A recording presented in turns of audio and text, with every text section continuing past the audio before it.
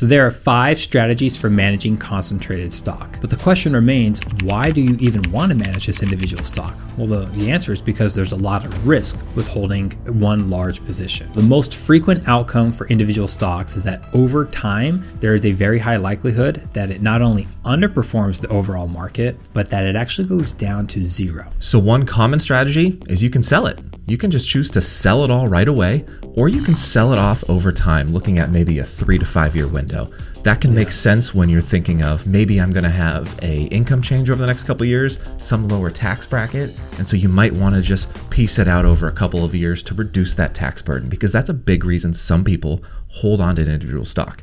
They just don't want to pay the taxes. Yeah, so it's 23.8% is going to be the highest that you can pay, at least at the federal level, plus any state taxes that you might be liable for.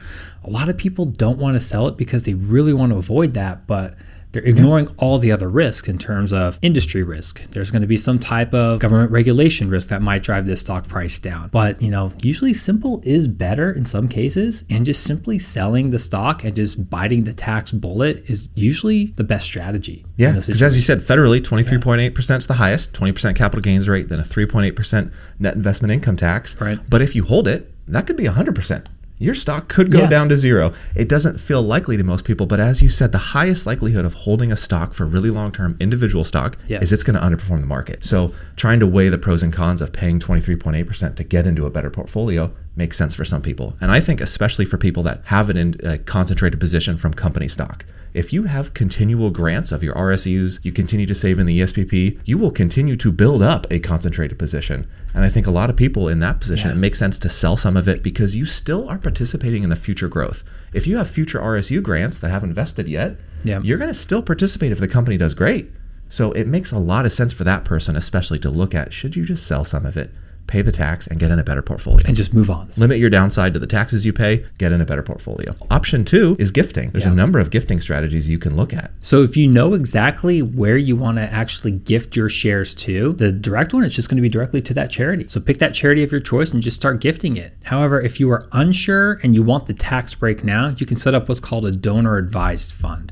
And most brokerage firms, they handle these type of A lot of them accounts. have it. Yep, exactly that. You would transfer your shares to a donor advised fund. It counts as giving to charity today because technically you no longer own it. So you get a tax deduction right away, and now you can keep it invested and you can gift it later in life when you know where you want to give. You can give it to multiple charities. It can stay invested and grow. So say you've got $100,000 and it's a concentrated position for you in Google stock.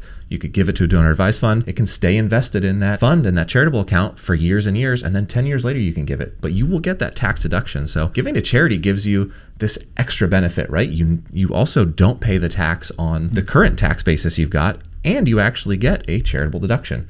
So that's a win-win for a lot of people. So the third way to actually gift shares is probably my favorite, and that's gifting to your kids or grandkids. A lot of people will set up an estate plan where they give their assets to their kids after they pass, but it's kind of nice actually giving away your assets and being able to see the joy and actually helping your kids out or grandkids out. So if you are an individual and you want to give it, you can give up to $17,000 per year without any exclusion. But as a couple, it could go up to $34,000. So that's 17 times 2. Yeah, so that's basically you can give $17K and there's not even tax reporting on it. No, it's just an annual exclusion. Nobody pays taxes. That's the common misconception of, if I give this stock to my kids, they're going to pay tax on it. Nope, no, they're not going to pay tax on it. So you can give that $17,000 per person without even having to report anything of it. So that's a great thing to look at. You can, of course, give more without paying tax. It gets a little bit more complicated there, but it's a great option. Look at giving to charities or your kids. So the third option for managing concentrated stock is going to be an option strategy. So you could either sell calls or you can buy puts,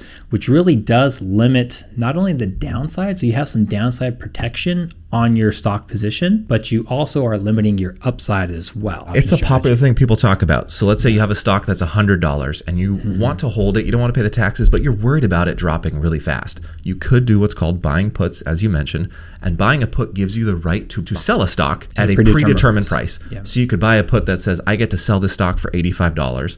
And let's say during that time period, it drops to $60, you still have the right to sell it for $85. That protects your downside risk, which, as you mentioned, is the big risk to concentrated stock. What if this thing goes down? Yes. So buying a put protects you from that. However, it costs money. Yes. You pay a premium to do this. Yes. So it's a strategy that some people look at, and it has a time period involved. So sometimes those puts will expire, and now you just spent a bunch of money for nothing, only predetermined protection that ran out. So the other option you mentioned, that's called that equity collar. That's when you buy puts and you sell calls. So selling calls is the opposite of buying puts. It gives someone else the right to buy the stock from you. And then you're obligated to actually sell that position for that buyer.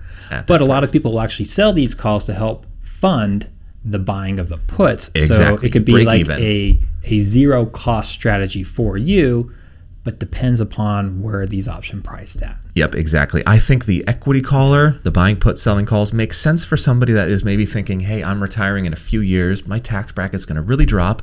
I want to get out of this stock. But right now, my taxes, it's just too much. I just want to protect it and make sure I don't lose a bunch. It makes sense for that, but as you said, it gets complicated. It can get expensive. Yep. And there's no guarantee. Strategy 4, this is an exchange fund. So an exchange fund is a good option if you want to stay invested, but you want to diversify. So what you do is you take your concentrated stock, and along with a bunch of other investors, you all put your concentrated stock into one fund that's managed by a brokerage, and in return, you get shares of that diversified stock portfolio. So if I have $1 million of Amazon stock, put it in this fund, I will get $1 million equivalent of this now diversified portfolio. So the beauty with something like this is that you're going to be invested with a bunch of different investors from different industries. You're going to be in a diversified pool, so thus it limits your downside risk, just because the likelihood of all of these industries falling all at once is very, very low. Also, there's a 7-year lockup period for investing in one of these. It's a little painful. And you need to be what's called a qualified purchaser, which means you have to have at least $5 million in investable assets to participate in something like this. Yeah, so you're starting to talk about something that makes sense for somebody with a high net worth, has a lot of assets, and can lock up this money. Now, the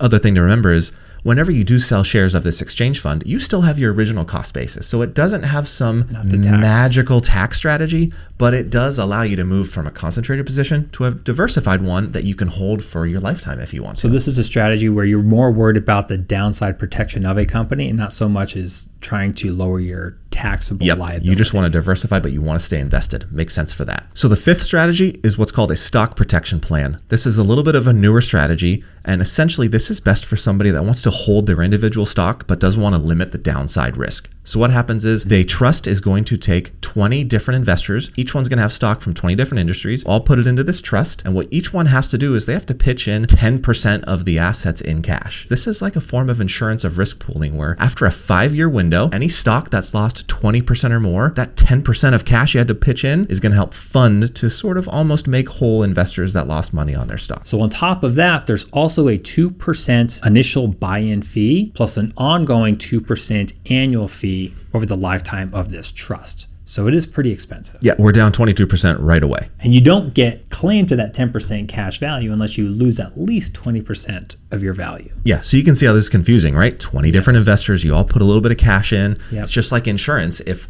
we all pool our resources in insurance and the insurance company pays a claim, the stock protection plan will pay a claim. However, if you don't have an insurance claim or your stock doesn't go down, you get nothing. You put in that money, nothing ended up happening. Right. And as well with this, it doesn't solve the issue of a concentrated position. Now, in a few years, you're still holding your stock. You still want to hold it. Now, what they're hoping is that there isn't a crash where all sectors happen at the same time, because we can all clearly see the writing on the wall of the potential of another 2008 in scenario 5 years. It's a dot-com bubble. It's a middle of like a COVID crash. Everybody has claims at the same time. Who knows what happens to the stock protection plan? It might not be so protective anymore.